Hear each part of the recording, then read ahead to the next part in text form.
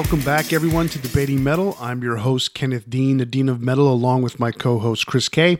This week, we're going all the way back to 1990 with Poison's Flesh and Blood going head-to-head against Warrant's Cherry Pie, two huge albums that came out in the waning days of glam pop metal.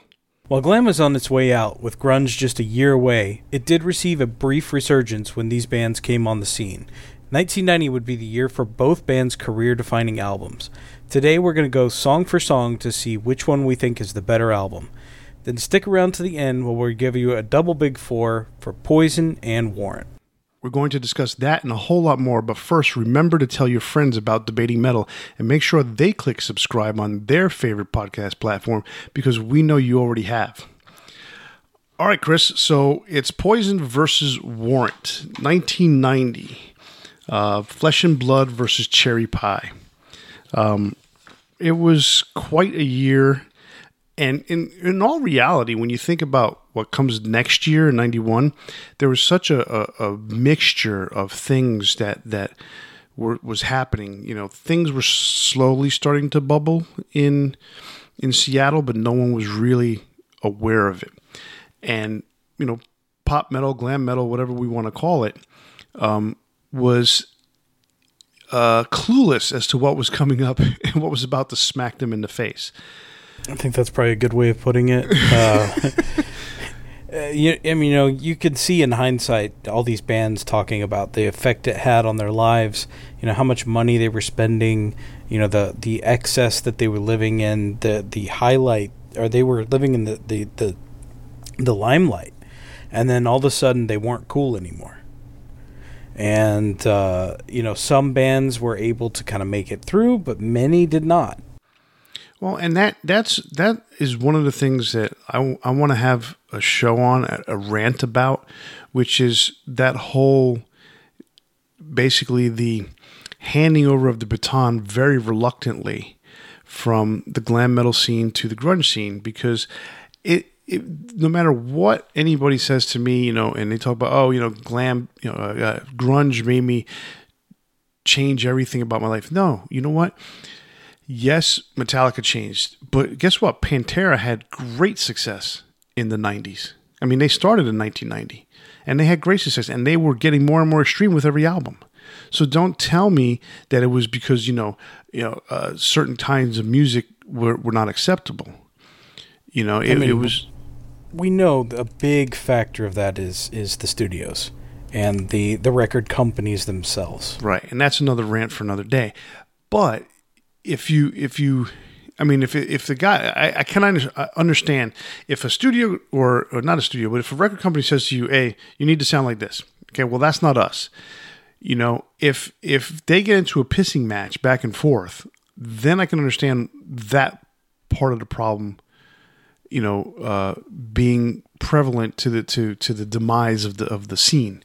Okay, but there were some bands that were still in that didn't really, I don't want to say change much, I guess you could say. They altered some things. They changed their image to be a little bit less glammy, but, they still were able to kind of forge their way through. Minimal success, but success nonetheless. But that's a conversation for another day. Today, we're talking about Poison and Warrant. And we're going to start off with Poison. And I'm going to go ahead and start off this conversation. So, Poison's Flesh and Blood was released June 21st, 1990, and it was released on Enigma Records. It was recorded at Little Mountain Sound Studios in Vancouver, British Columbia. It was produced by Bruce Fairbairn, and it was co-produced and mixed by Mike Frazier. Bruce Fairbairn was a huge producer at the end of the 80s, early 90s. I mean, he did Aerosmith's Pump. He did, if I'm not mistaken, he did Razor's Edge for AC/DC. He was a big guy on a lot of the Bon Jovi records. So he was a huge producer in his day. He has since passed away. So let's get started with the songs. The first song, Strange Days of Uncle Jack. It's an instrumental. It's a strange way to start an album. What do you think about that? It's not even really much of an instrumental, to be honest. Right, because it's not. it's like more ambient sounds, some muffled, distorted speaking. I didn't really listen too deep into what was actually being said. Kind of sounded like something that would be on an answering machine, or it's hard to understand because I had it on my stereo and I played it really loud, and you still really couldn't discern what was going on. Yeah. The other thing was, like, it ends with this really ear-piercing quality. Like, and so that leads right into the next song. And I don't know, I don't have much to say about it because it's not much of a track, but no, I could have done without it. Yeah, honestly. It was extremely strange for me. But yeah, it does lead into the next song, which is Valley of Lost Souls. I think that's a really good song. It begins with a drum fill intro, then the crashing chords come in behind it. You got some lead licks that jump in. You got a really cool riff. What I think is pretty cool about this song is, like, every line in the verses ends with CC doing some sort of, and it's almost all the same throughout every verse, but there's a couple of changes here and there. A really cool, like a riff slash lick that he does right at the end of the verse, or at the end of the line throughout the verses. The chorus is really catchy. So I like the song a lot. I mean, CC, it's a typical guitar solo from CC. It's a million notes thrown into 30 seconds. And he's really good at that. Like, CC doesn't get a lot of credit for the guitar player that he is, but he does do some very tasteful guitar solos, regardless of whether it's 1 million or 2 million or 100,000 notes. They're all smashed in there, but it still sounds pretty good. So yeah, I'm obviously not a huge glam metal fan. We've talked about that on previous episodes. So some of this stuff I'm not super familiar with, and that's kind of what's interesting to me about it is hearing a lot of this stuff for the first time. And I didn't realize that CC kind of took so much flack as a guitarist and was a punchline for a long time.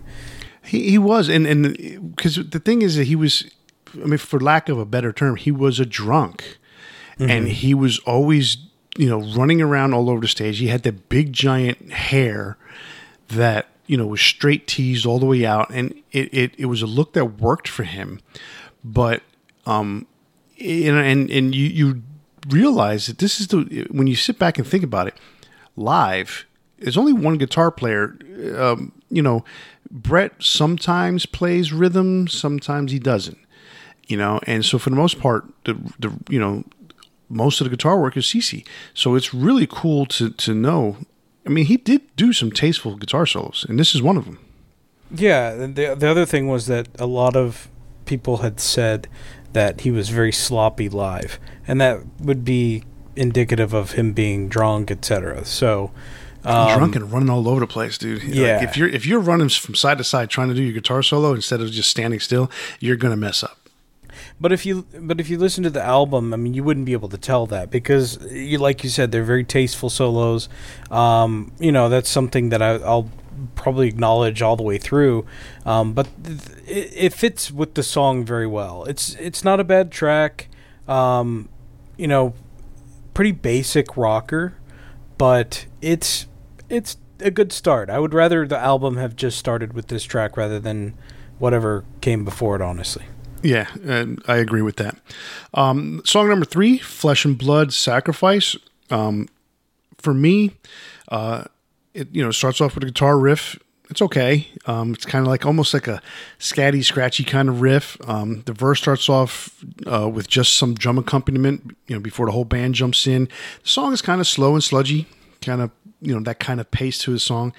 The chorus is catchy. It's a sing-along style song. The background chant is fairly generic as it goes throughout the chorus. Again, solo, million notes, but it fits the song pretty good. So I didn't really recognize it as slow and sludgy. It is a little bit slow, but I thought of it more as like poppy. It's a song that you could, like, if you're at a concert, you would see the girls kind of dancing along to it with a beer in their hand. That's the way. Before. I have seen it many times, but that's what I pictured when I listened to this song. It's one that you could clap along to. because a clap above your head, that kind of interaction with the band. Right. So it's a competent solo. It fits the song pretty well. That being said, I don't think it's one of the best songs on the album. It is the 5th single, and it's decent, but I think the other singles are probably a little better. You get that far into an album with singles, 5 singles on an album, so you're already halfway through a typical 10-song album, and to me that you're stretching. If you've had good success with the first 3 or 4, all you're asking for when you go to a 5th single is more sales and more money. You're asking for more sales and more money, but you're asking for depending on the artist, and it happens most times. You're asking for basically burnout and oversaturation.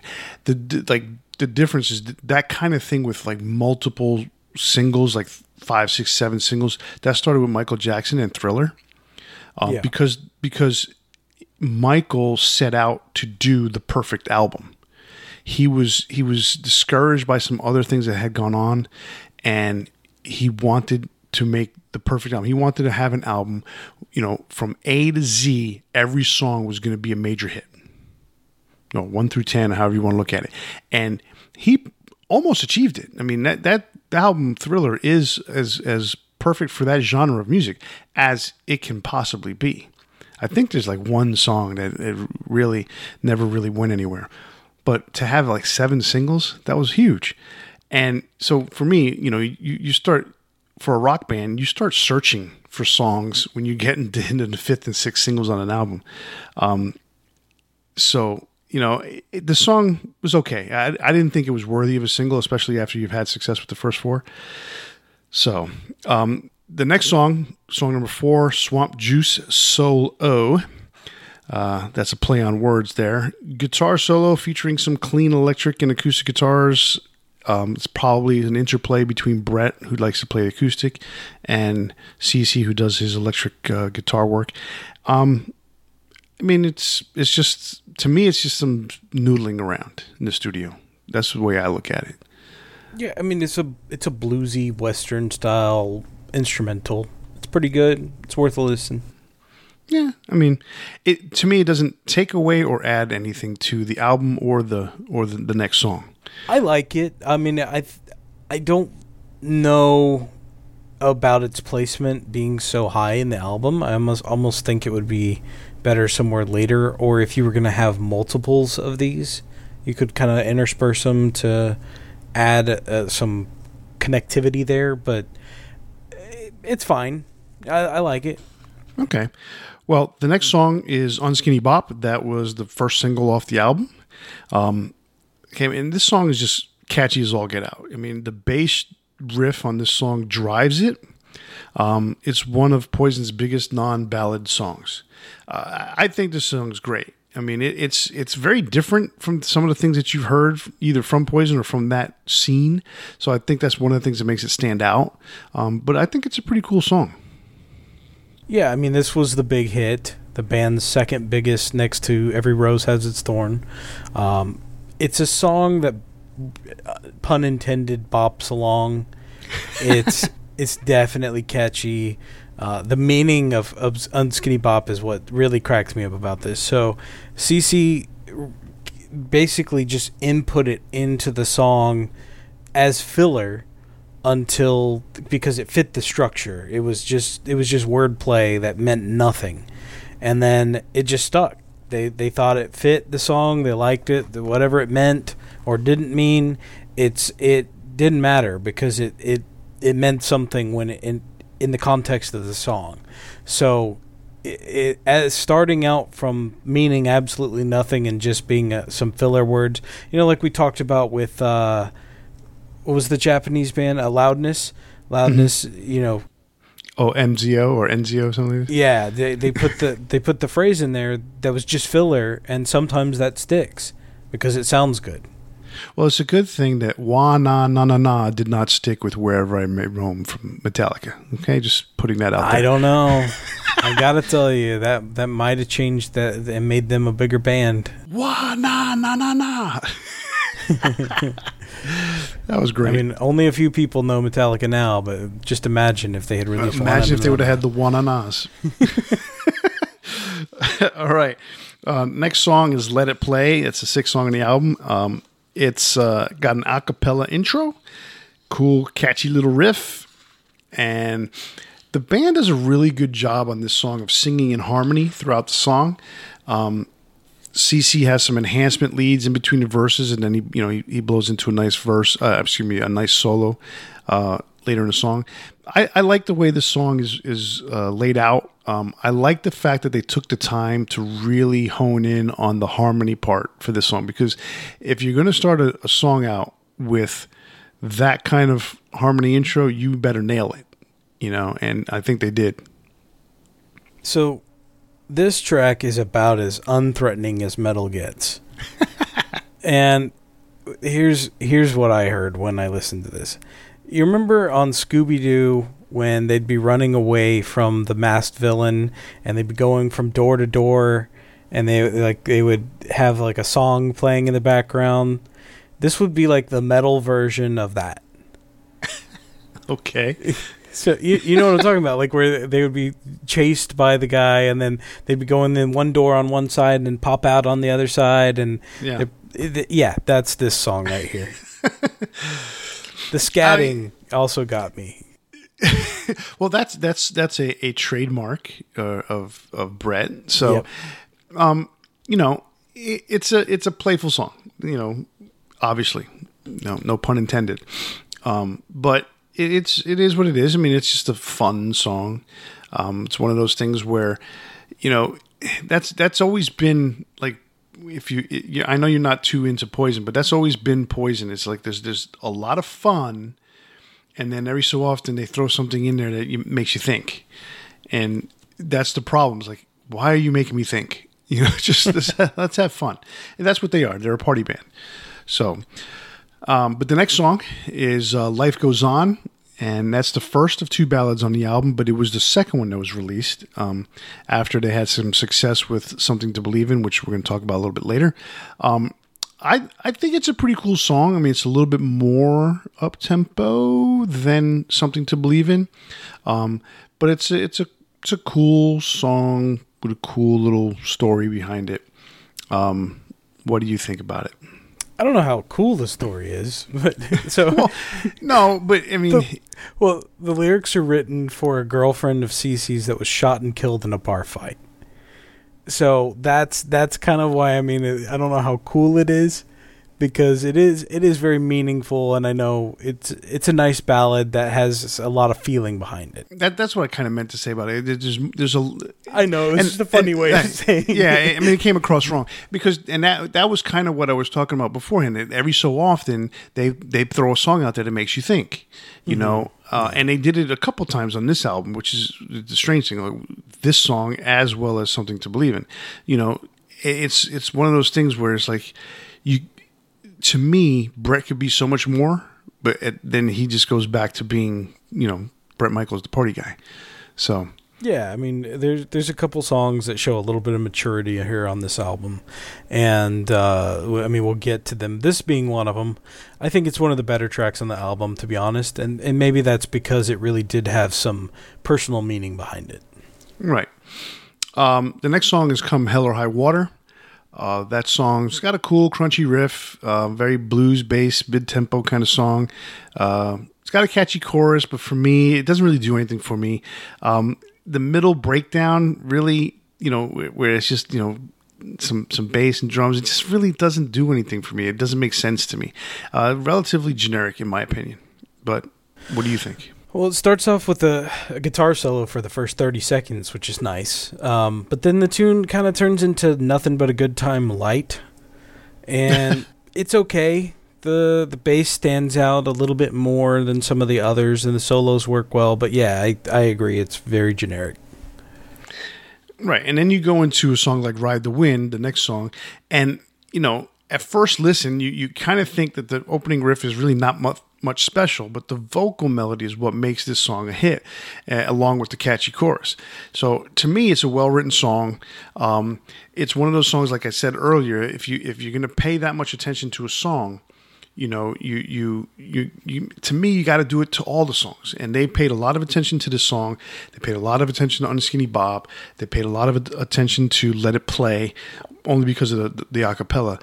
But this song, I mean, it was a hit and a single for a reason, you know. Yeah, I mean, this was the third single, and in my opinion, it was honestly one of the best songs on the album. It's a bit more mature, kind of as we stated before.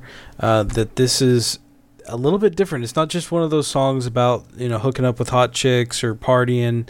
There's a little bit more to it, and the freedom of you know, being out there in the world and finding something bigger than yourself, and it's a good track. I honestly, when it comes to Poison, if there's I don't hate Poison, but there's never been a time in my life where I said, you know what, I want to listen to Poison.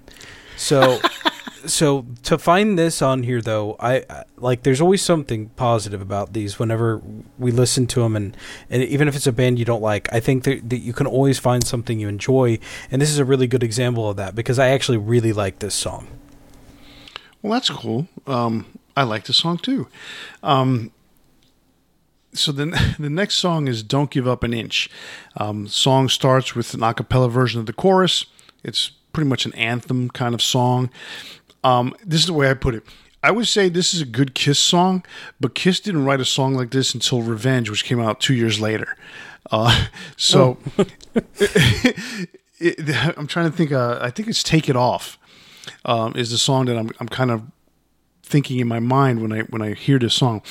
It's just a matter of, you know, the way the song is structured with you know, the heavy beats and the start stop kind of thing, and you know, and then part of it is like, you know, it's got this guitar solo that almost seems scattered. You know, it like almost seemed like it didn't know where it wanted to go at first, and then it finally said, "Oh, we're doing this," and it went down a nice little path. You know, towards the end of the song. So, or towards the end of the solo, excuse me.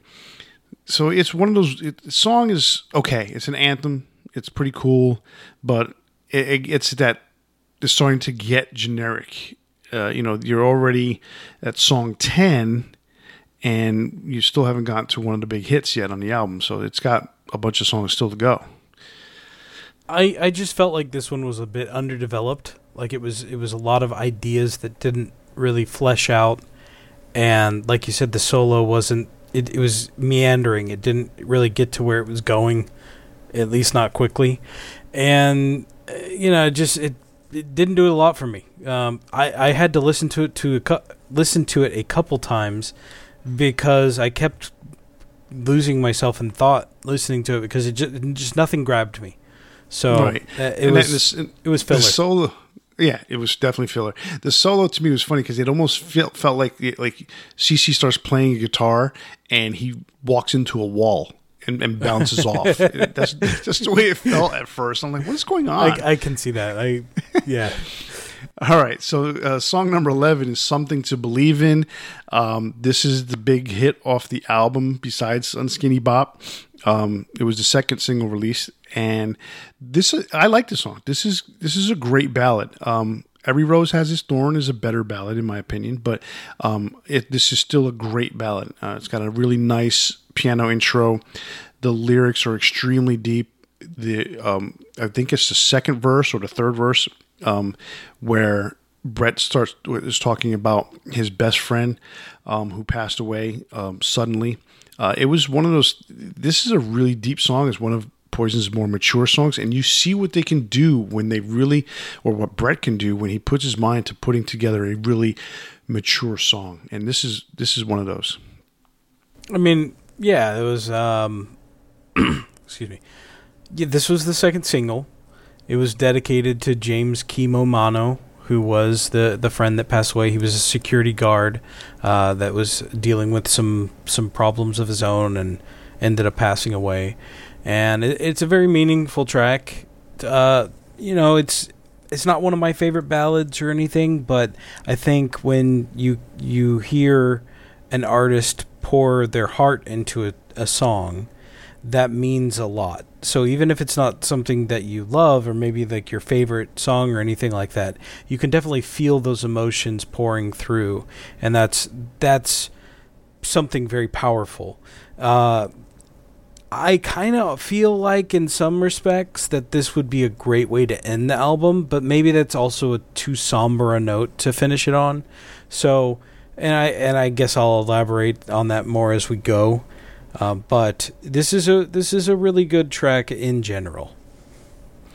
Right, and I agree with you where I think it should have either been the last song or the second to last song. Yeah. With an up-tempo song ending it. The problem was that with the advent of CDs and the popularity of CDs and the vinyl on the way out, they were allowed to put on an album that could go an hour in 10 minutes sometimes, and you had to write songs that could fill that. And for a band like Poison that writes 3-minute ditties, you got to come up with a lot of songs. And that's unfortunate, because I think if they would have taken out these next 2 songs, or maybe even 3, it might not have been.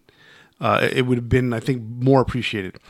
I think you follow the Slayer rule, or even the Misfits with their 24-minute albums, or then they have one that was like 10 or 15 minutes. Like more isn't always better. And the next track, I think, exemplifies that perfectly. Ball and Chain is next, and the song starts off with some guitar noodling, some dobro guitar work, some electric guitar work, acoustic guitar work. It's not a terrible song. It's a real simple blues-based rocker. It's definitely end-of-album material. That's the way I look at it. Yeah, it's just filler. It's fine. It's not bad. It's not one that you're gonna listen to and be like, I hate this. It's just gonna be like, it's there. Yeah, exactly.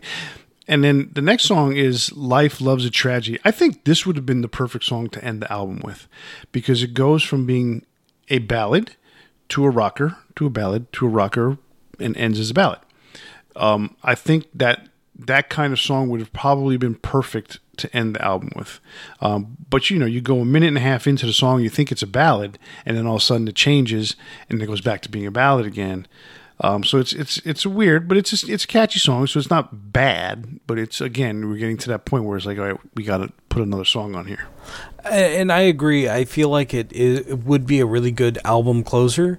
But the problem is, you're also, like, say you didn't have Ball and Chain there, then you're following Something to Believe In immediately with a rocker ballad, not to be mistaken with a power ballad, but like it does switch back and forth, like you said. Yeah. And so it becomes too samey in a way and takes away from one or the other. So that's why I feel like they had to put that filler track between it, because if you're listening to it as a whole, like an album like we used to do, or guys like you and I still do, then it's not gonna follow very well.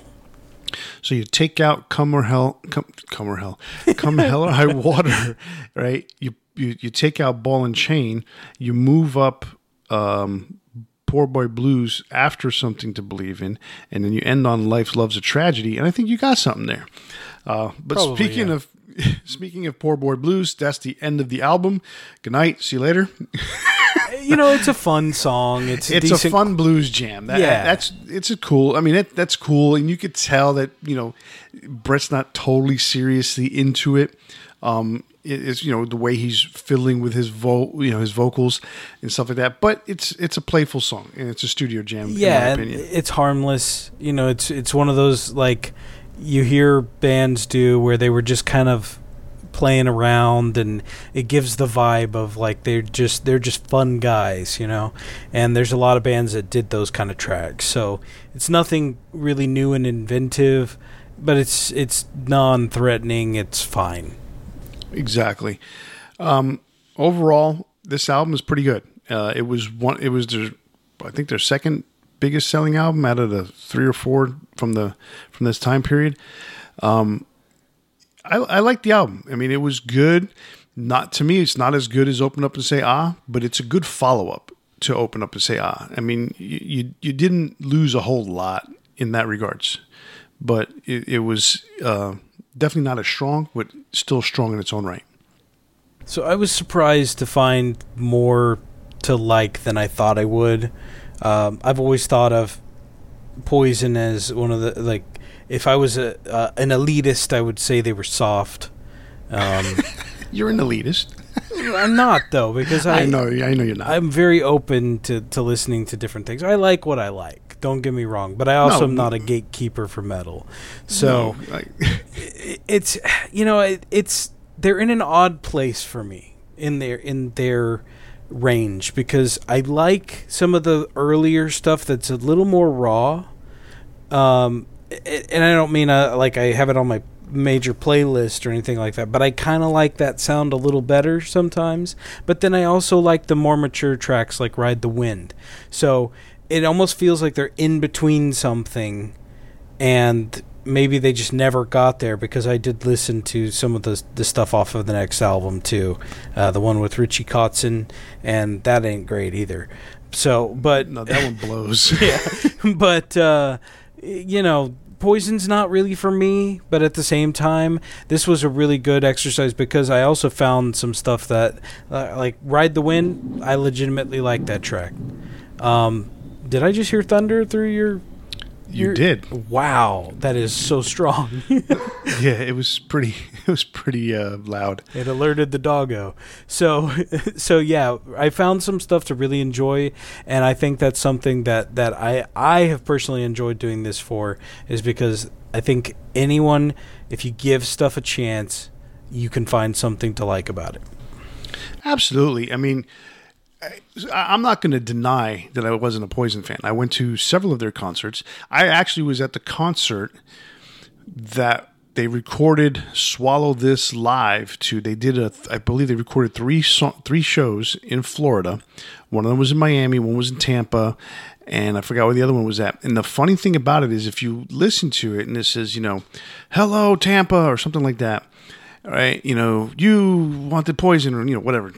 The intro, right? And then Poison comes out, they start playing the song, and it says, "Hello, Miami!" And it's like, you couldn't change one or the other. That's funny. So, and during that show, I was probably within 20 feet of one of the ambient microphones that were hanging from the ceiling. Uh-huh. So it was pretty cool. Like I said, I was a Poison fan. The first three albums, this being the third one, to me were great. I mean, I listened to Open Up and Say Ah a lot, and I thought that was a great album. There's some really good songs off the first album. I remember buying the first album, and I would just stare at the cover thinking, are these guys or are these chicks? I mean, this is some real, and that it was a lot of airbrush stuff, quote unquote, before Photoshop. But at the same time, it was just like, you're sitting there just scratching your head going, are these chicks or these guys? And that's what you said back then in the 80s, by the way. So, and it was really... Now you have to respectfully ask the question. Are you a chick? What do you want to be? No, what do you want to be identified as? What do you want to be with your life? Well, I'm still asking that question, but not regarding that. I'm just trying to figure out what I want to do with my life. But anyway, like I said, I'm not going to deny I was a Poison fan. I'm a big glam metal, pop metal, hair metal fan. Mm-hmm. I know there's a lot of anger towards that phrase hair metal. I don't have a problem with it. And we talked about that the other day. I really don't. I was listening to Tom Kiefer talk to Eddie Trunk the other day, and Eddie hates that term, hair metal. I get it. I understand why he hates it, but at this point, it's beyond putting that era down. Now it basically defines that era, and I don't have a problem with that. That's the reason why I don't see it as such a problem. Wrong with it because it's not really derogatory. A lot of people. Well, it was at first. It was at first, but it's not anymore. A lot of people just identify it as That's the time period, and it's not the same crowd talking about it necessarily that it was back then. So exactly. I think it's really a non-inflammatory statement, and it just really defines that era in a way. Right, exactly. It defines the era, and that's probably the best way to define the era. There was a lot of hair in that era. All right, the image was a big part of the music. It was like there's no denying it. It wasn't just about the music. The attitude was part of the look. Yeah, and and the thing is, growing up during that era, I wanted to grow my hair out. I eventually grew it out, but it didn't grow out until the mid '90s. I could not get it to grow long. Yeah, I have really rough and coarse hair, but everyone else around me, just all the guys, or most of the guys, let's say all, wanted long hair, and that was the look, that was the thing, and they listened to rock, and they listened to metal, and they, some listened to thrash. Thrash was about the music, and they had long hair at the same time because that's just what you did to rebel. That's what you did to piss off your parents, So, all right. So we move on. Now we're going to Warrant. Let's see here. There's a couple things extra on this Warrant thing here. Okay, so we're going to talk about Cherry Pie, which was released on September 11th, 1990 on Columbia Records.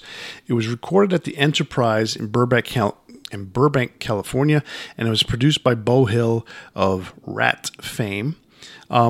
One of the things that's interesting about this album, and we'll talk about the players in a second here, Janie Lane, obviously, is the vocalist. He's the main songwriter. The guitar players are Joey Allen and Eric Turner. Jerry Dixon's on bass and Steven Sweet's on drums. But on this album, there was one guy named Mike Slamer. I'm going to call him, there's only one M. He played all the guitar solos on this album except for one, and we'll get to that in a minute. So that's pretty interesting, to think that the producer comes in, and this is Beau Hill, and says, yeah, you guys are guitar solos are not up to snuff. We're going to bring somebody else in. But they were okay with it. So that's a good thing. So they must have realized that, yeah, we're still learning and might as well get something good out of it. So from what I understand, that's not super out of the ordinary.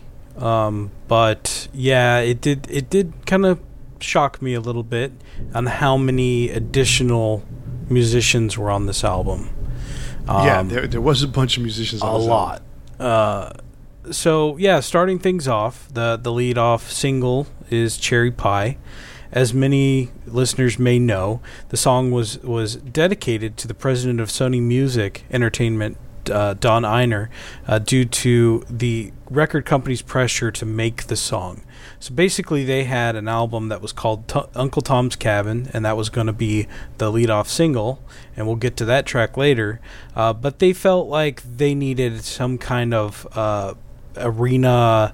What's the term? The anthem. Mm-hmm. And so they asked them to go back and create another song, and in 15 minutes, Janie Lane wrote this track. And they eventually recorded it, and the record company felt like this was a hit, and it was. I'm not a big fan of this track. I never have been.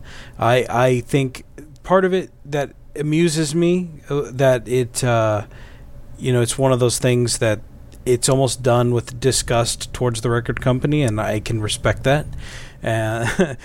So it's it's a major hit. There's no denying it. Whether I like it or not, it doesn't matter.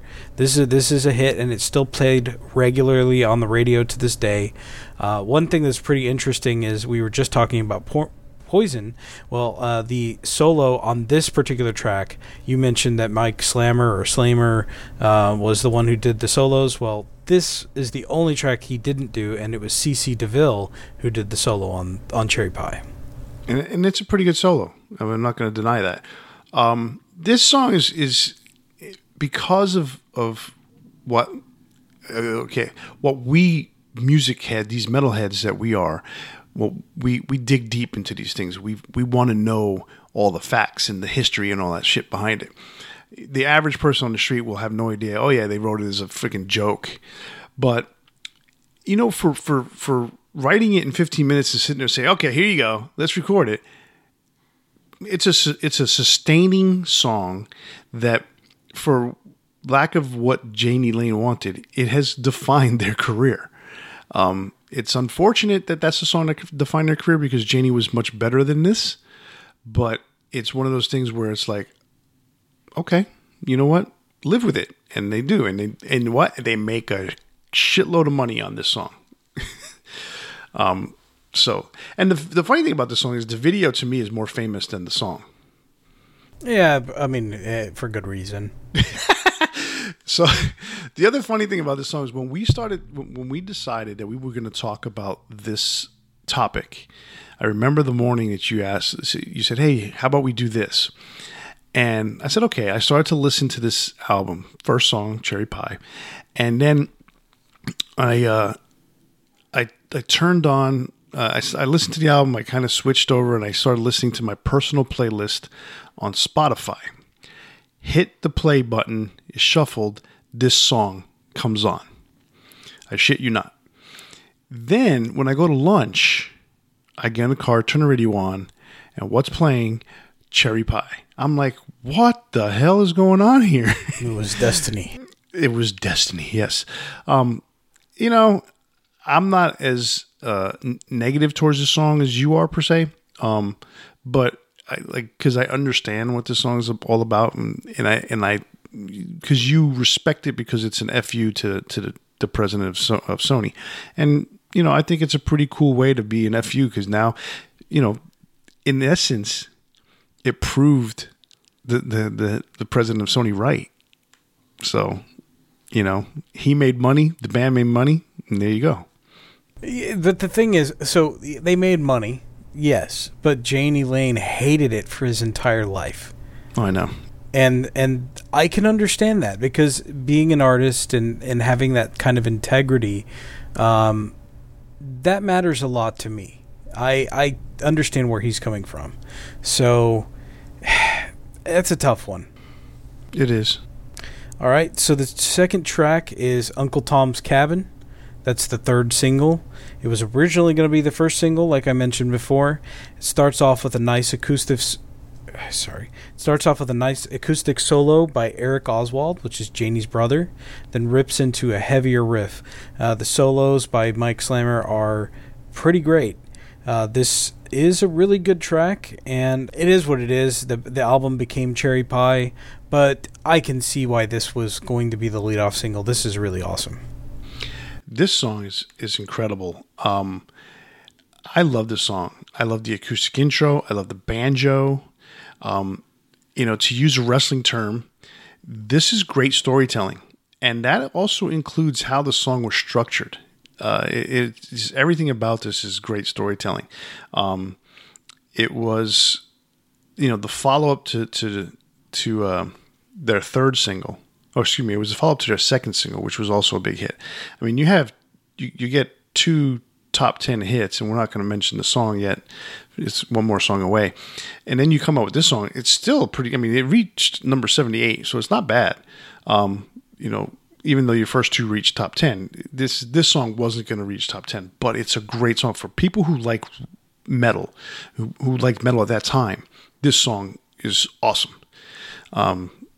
It's hard to say anything bad about this song.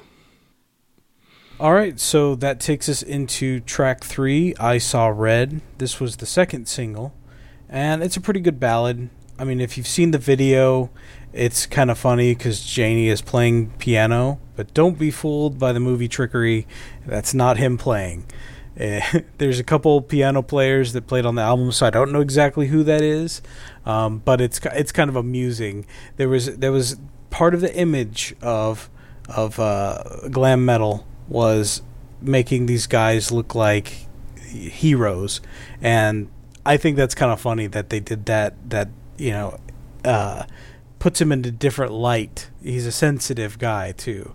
So it's a song that I think a lot of people can relate to, about being cheated on, and there was some rumors that it was from personal experience, but Janie came out on multiple times in interviews saying it wasn't something that happened to him, but it was something he could relate to from similar experiences or something like that. So it wasn't a one-to-one story.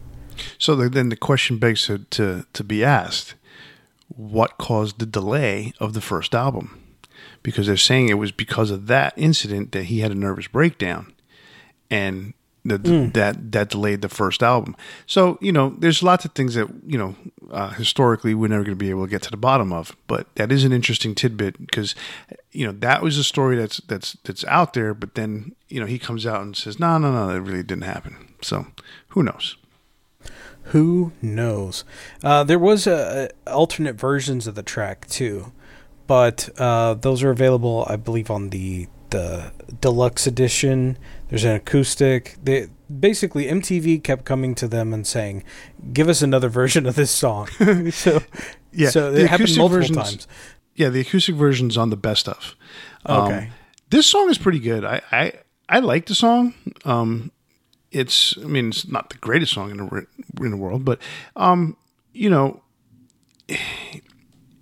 it's a well-written ballad and that features a really good vocal melody.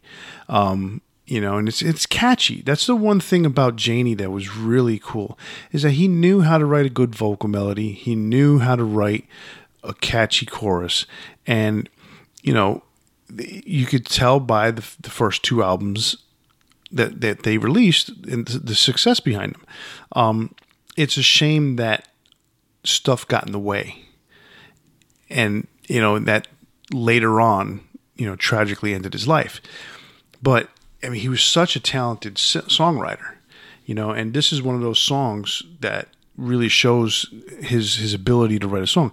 The bridge on this is really what sends this song to another level, and that's one of the things I like about this song. And the acoustic guitar version of it that's on the Greatest Hits album is just a really cool version.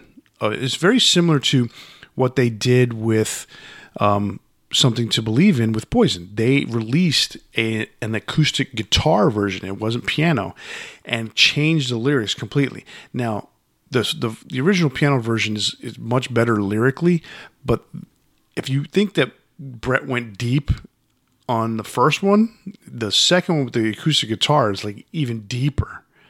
And, it's even more heartbreaking to some degree. And you could sense it with I Saw Red. You could sense Janie's heartbreak in the song. Okay. I'll have to check out the other versions too. All right. So that takes us into track 4, which is Bed of Roses. It's another catchy track with good solo. And it's not really bad, but it doesn't really stand out in the pack because I think there's a lot better songs on the album. I think the song is pretty good. It's got a lighthearted chugging kind of riff on it. It's got a nice vocal melody and a catchy chorus, like I've mentioned before. It's one of those songs where it's singable, and you can easily think about in a concert everyone kind of sing along to this song. But yes, I agree. It's not their best work, but it's a decent song. So one thing to note about it is, for most of the early albums, Janie Lane was the only credited songwriter, but then he had a couple tracks where he brought in other artists that typically weren't members of the band, and so this one was Bonnie Hayes wrote on it. This track 5 is Sure Feels Good to Me. It's a really fast-paced rocker that I think really stands out on the album. It's one that you can kind of headbang to, which is a little bit surprising because I wouldn't really think of Warrant when I thought of a song like this. Warrant, to me as a non-fan, and what you hear on the radio is typically cherry pie. So when you hear something like this, it's pretty good. And the backing vocals really helped stand out. And it credits Bruno Ravel and Steve West as the backup vocals on this track. And I think it's one that's really short and sweet. It rocks, and it's a fun one to listen to. What I was going to reflect on when you were talking about Janie's voice and the different things, or not, you didn't reflect on his voice, but the way he was something you said that triggered my mind. One of the things that I like, Janie has that way he can sing softly, and then when he wants to sing like hard rock, he sings. It's a different style of vocals, and that everyone goes through that, but his is very distinctive, and I like the way he sings on this song, and it definitely tells you that this song is a different vibe altogether, and it's definitely an up-tempo rocker. I like it because it's that much different than the typical Warrant. Yeah, it really is. I was very surprised by this one. Track 6 is Love in Stereo. It's another fun rocker with a cool piano part and another good solo. It's got a modern, for the time feel, so 1990 feel, but also has some 50s rock vibes. Who wouldn't want a good menage a trois, huh? That's a fair question. Don't answer that question, married men. Well, some wives are into it, some guys are into it. It's a cool song, and it's basically Love in Stereo. He's just talking about being with two women at one time. So good for him. All right, that leads us into track 7, Blind Faith. This was the 4th single. It's a power ballad and a decent one. But I don't think it quite makes my monster ballad list. More on that later. We may be doing a monster ballad list, do you? We may be doing a monster ballad episode at some point. Mike Slammer really kills it on the solo on this one, though. I think it fits perfectly in this track. It adds a lot to it, and I think it's a good one overall. But I think something about that solo really just tied everything together. For me, it was relatively generic ballad. It's so it didn't decent. make your monster ballad list either. It did not make my monster ballad list. No, it just doesn't have what it takes to me. It's one of those where a band or artist is trying, but it doesn't really do it. I get it. All right, so that takes us into track 8, Song and Dance Man. So one thing I noticed when listening to this is Janie really does have a powerful voice. And I guess it's just something that because of the way that Warrant's been presented, you almost don't realize that he's as strong of a singer as he is. On tracks like this, I think it's much more obvious because there's a lot of room to breathe. There's the instrumental part, but then his vocals are laying on top of it so well crafted that it's very obvious. I like the track as a whole. I thought it was good. I like the way this song is structured because it has the slow verses with an up-tempo chorus. I like that. I like that back and forth. I like the acoustic intro on the song. When you do songs like this, you could sense there's a songwriting, not necessarily lyrically, but there's a songwriting maturity that comes with it, because you're able to start playing around with different ideas rather than just always going 100 miles an hour and then slamming the brakes and coming up with a ballad and going back to 100 miles an hour. Mm-hmm. This song, this kind of structure, the song tells you that he's like, yeah, let's try this. There was some experimentation, I guess you want to put it that way. Yeah, I started to think as I was listening to this, is Warrant as much of a band as it is, at least at this point in their career, is it as like whatever musicians are playing with Janie almost? In the same concept of like Death was Chuck Schuldiner, and he had a lot of great musicians that played with him, and they were a band technically, but if they didn't fit at the time, like he would move on. Well, that's funny because the band in reality didn't change much. No, they didn't. And I'm not saying that he just switched people out, but I mean, he's the songwriter. He's the vocalist that really stands out here.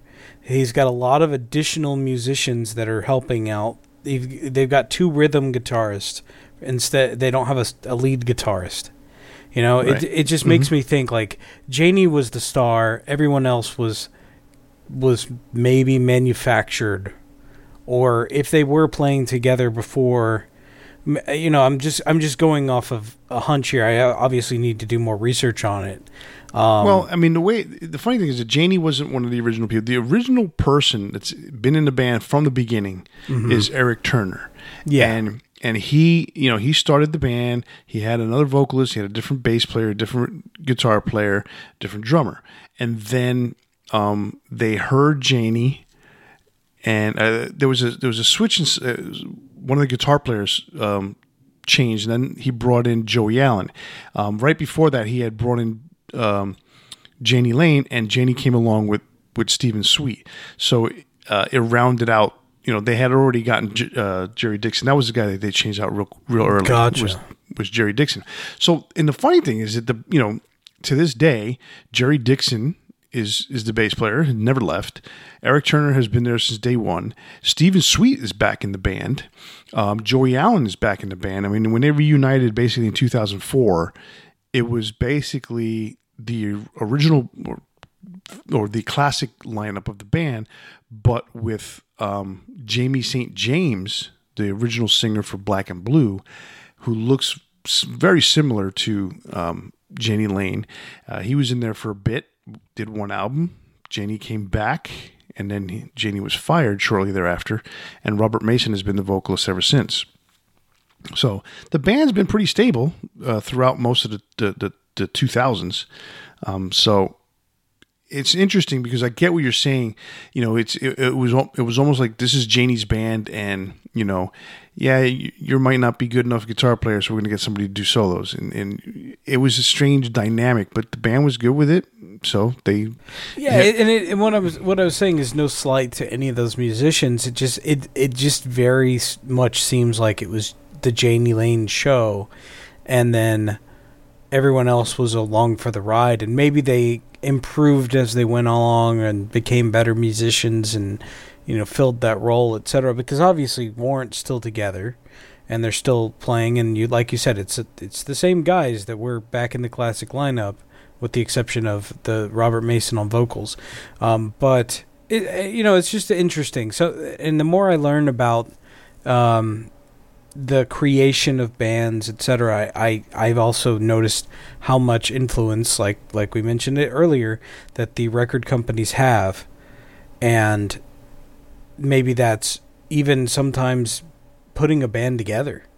You know, they sign certain musicians or singers, and then they say, well, we've signed this band, but we don't really like you as the singer. We're going to put this person in your band with you. So sometimes stuff like that does happen too. I have heard that happen, yeah. Yeah. Anyway, back to the album. The track 9 is "You're the Only Hell Your Mama Ever Raised." You know, I think the chorus stands out the most here. You know, and it's got some really creative song structure with the chorus itself. Overall, it's a little bit generic. It's got some DNA in it. It's got some DNA in there. But it's you know, it's got that really kind of cool structure of the chorus. Yeah, I mean, it got some cool parts to the song. It's an anthem, you know, and that's what I guess drives the song. But other than that, I mean, you're getting towards the end of the album. You know, you've already passed all the hits, and now you're towards the end of the album. This one is okay. It keeps you kind of interested to bring you into the last couple songs. Well, you're right. We are getting towards the end, and usually that is a sign of the decline of the quality of the song sometimes. But I think track 10, Mr. Rainmaker, is really good. You know, it's pretty heavy. The lead out solo is really nice. It's one of those tracks that I listened to a couple times because I actually found a lot to like about it. And for being so deep in the album, that's pretty cool. You know, for me, it's not a bad song. I began when you get to a certain point in the album, you know how I am. It's just like sometimes an album will lose me, And, this song, it never grabbed me enough to sit there and continuously listen to it. So I don't have a lot to say about it, good or bad. It's an end of the album track for me.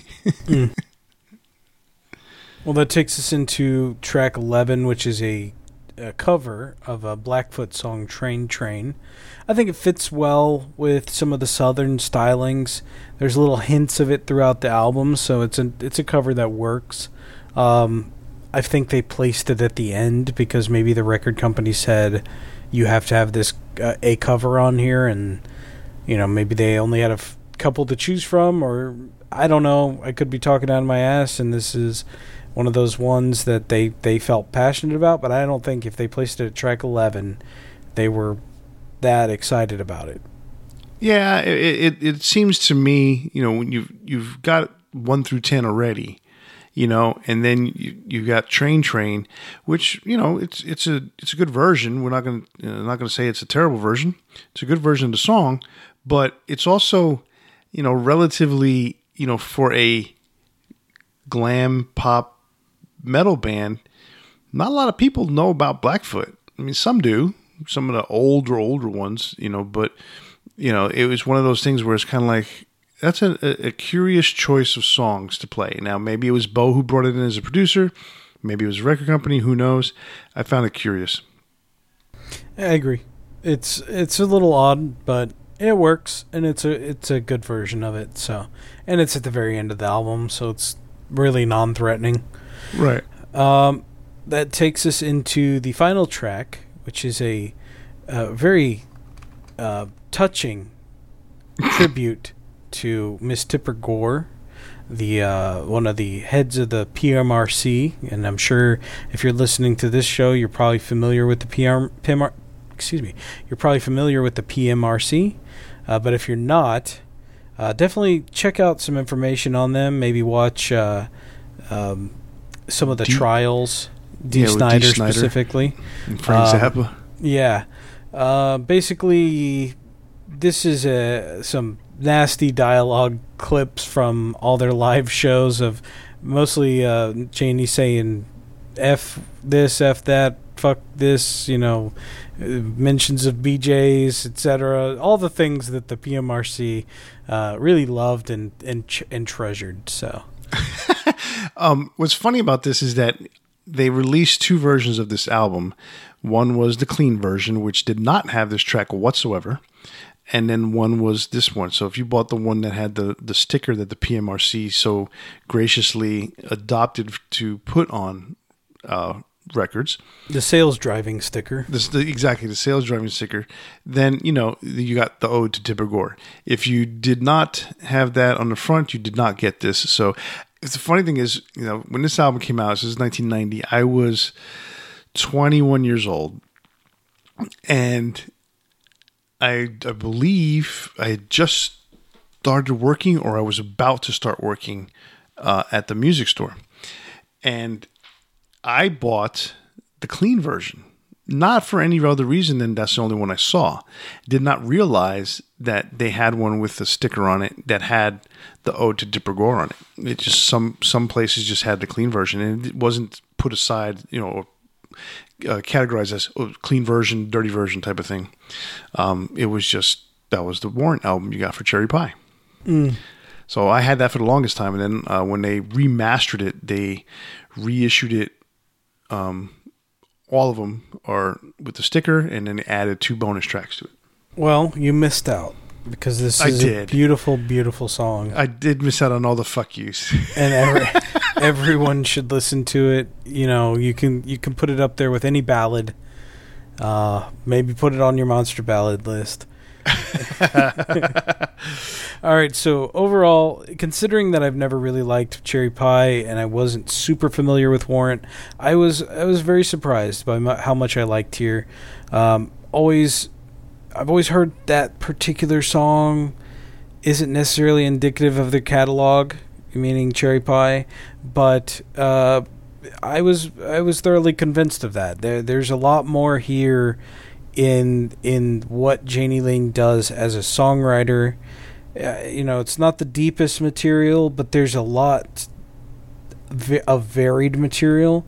There's a lot of really good rockers. There's a lot of good ballads. There's surprising stuff that Cherry Pie does not represent what the band was capable of. Absolutely. The funny thing about this is that the glam metal scene that came out of LA for the most part, it wasn't very deep in terms of songwriting, not ability, but songwriting lyrics. The lyrics weren't very deep. They were very shallow. But some people were able to rise above it and have better songs and deeper songs. And you yourself, with this experiment, have realized that, every so often, Bret Michaels puts out a pretty decent deep song. Same thing with Jenny Lane. Same thing with Tom Kiefer, and a lot of those guys in the middle. Even Bon Jovi. There's a couple songs from Bon Jovi that I really think are really cool. You mean in like the early years of Bon Jovi? Because he did write some deeper songs later on. Oh yeah, no, talking to earlier, like the New Jersey album, which is, I think it was his fourth album. It was their fourth album. There's a song on there, "Blood on Blood." Hands down my favorite Bon Jovi song. It's about blood brothers, and how three guys were basically best friends growing up, and how they will do anything for each other. And I love that song. It had a lot of meaning to me with a couple of my best friends that I grew up with in Miami. When I say grew up, in my 20s, in my 30s. But for the most part, glam metal is not very deep. It's very shallow. It's just all about having a good time, and ain't nothing but a good time. Ain't nothing but a good time. How could I resist? I mean, this album for me was pretty cool. I look past Cherry Pie most all the time just because, it's one of those songs like you hear it so often, you're like, I don't want to hear this again. I go right to Uncle Tom's Cabin. I think that's a great song. So it is one of those that it's tough to really, on the surface, like you said, tough to pinpoint and say, oh yeah, this is that band, the Cherry Pie band. No, there's much more behind that wall. Absolutely. I think if you haven't given them a chance, do the same thing that I did. Listen to more of their catalog, maybe even just this full album, and I think you'll see that there's more to them than just Cherry Pie. Yep. So I want to hear your opinion first as to which album you think is better. So I think Flesh and Blood has a lot going for it if you're a fan of that type of music. But I think for me, personally, I thought Cherry Pie was a better album. There was more thought put into the music in a way for me. There's something to be said for four guys going and writing all the music and putting it together.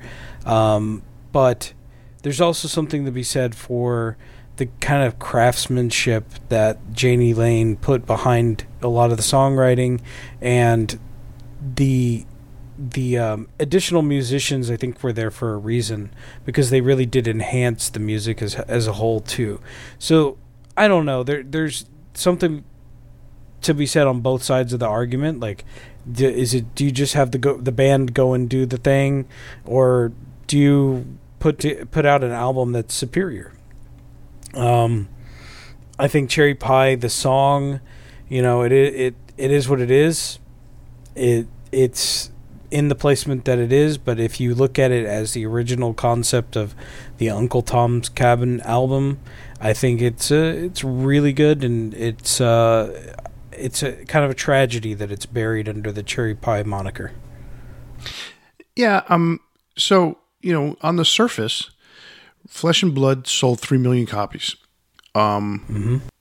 Cherry Pie sold 2 million copies. That doesn't mean that Flesh and Blood is 1 million times better than Cherry Pie.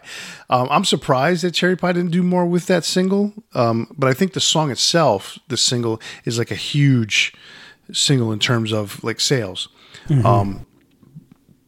This one is almost really a toss-up for me, because there is so much going on with Janie and, Uncle Tom's Cabin and Sure Feels Good to Me. Songs like that are pretty cool. I Saw Red is a great song. But then I like songs like Unskinny Bop, Ride the Wind, Life Goes On, Something to Believe In.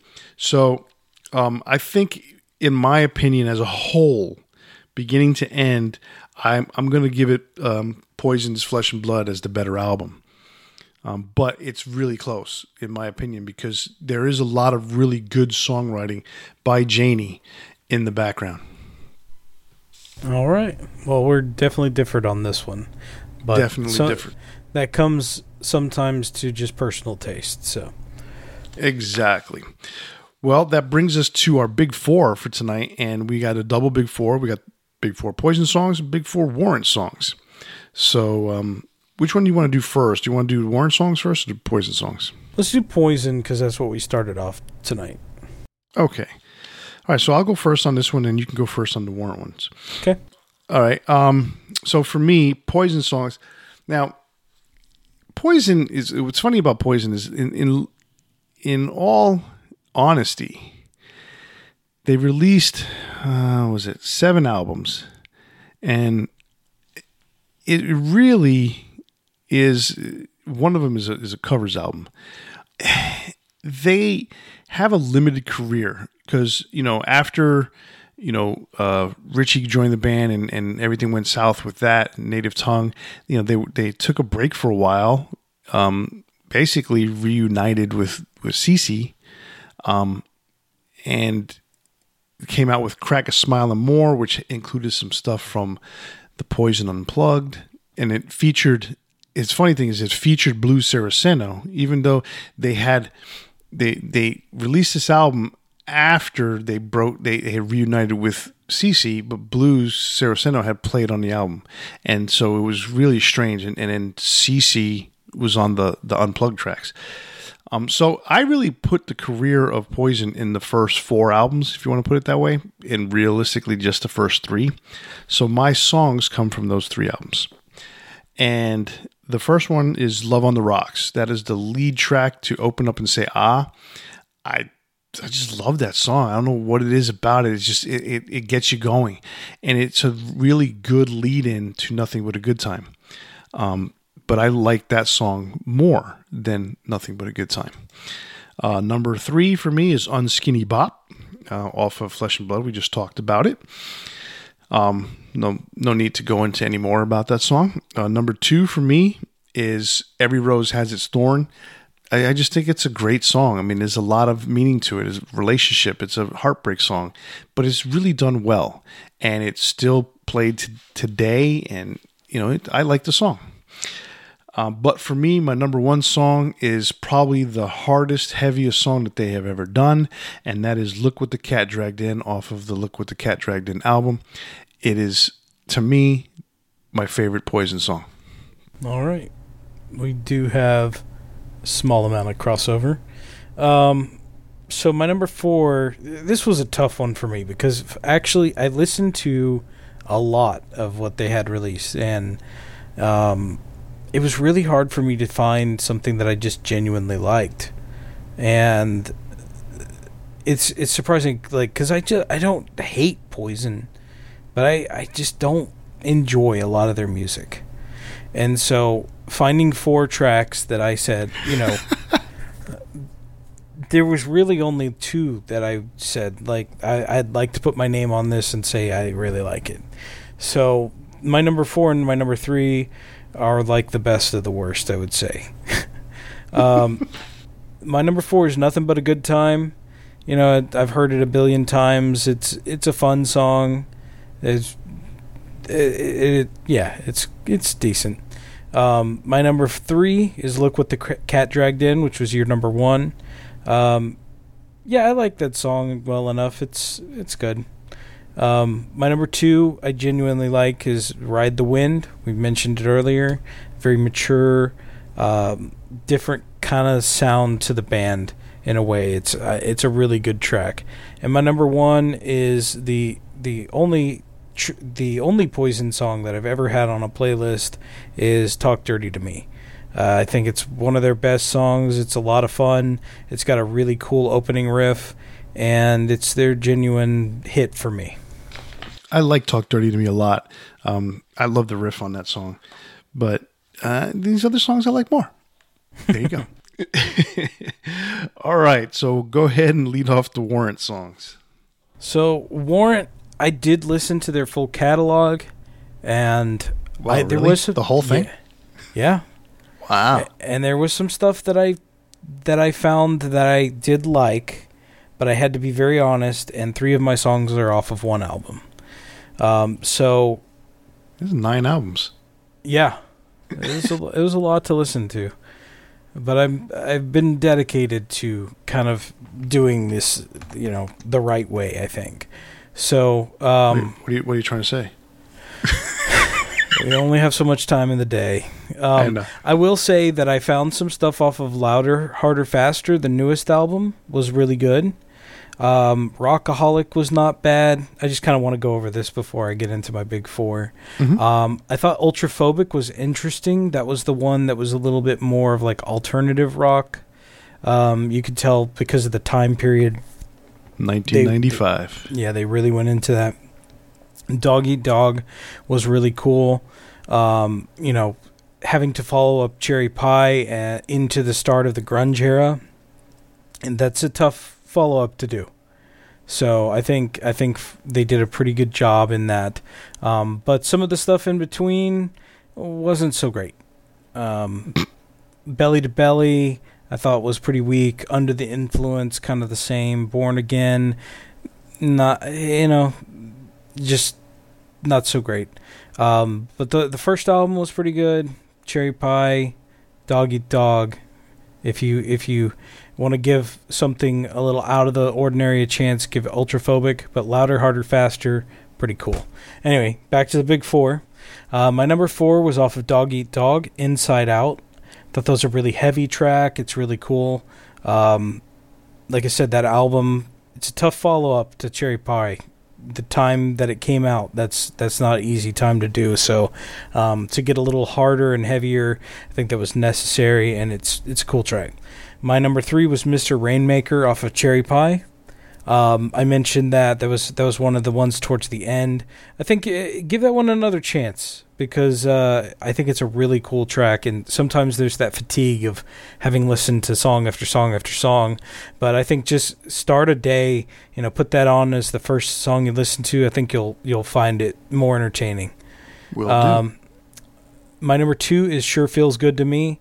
Again, that was the one that really surprised me with how fun of a rocker that was. It was a lot of surprise for me to hear something very different than Cherry Pie. And my number 1 is Uncle Tom's Cabin. I think we said enough on that one, and it's just an awesome track. Okay, so we have one song that crossed over, and I almost feel like for me, there needs to be a what was it, the one that we don't like to do, the honorable mention. So I'm just going to say it. Hole in My Wall off of was it Dog Eat Dog? Dog Eat Dog is a really cool song. That is a cool song. But I just put it right outside my top 4. Hole in My Wall is like Warrant doing their best Alice in Chains. Yeah, exactly. A lot of bands were doing their best Alice in Chains at that point. It's so hard to be Alice in Chains. I think that's the one thing that people didn't understand. They're not playing normal freaking music, They're playing discordant. They're not playing. Yes, they have a ton of harmony, but they're not playing. Everything is in minor keys. It's so off beat, and it's so that's a unique. band we need to do something on at some point. We will. They're so unique that it's hard to copy. So for them to try to copy, for people to try to pretend to write songs like them, it doesn't work. Anyway, So my number 4 song is "I Saw Red." I thought I think it's a pretty good song. I like both versions of it.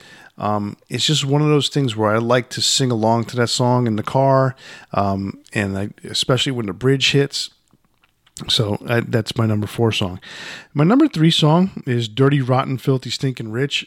It's the lead from the first album.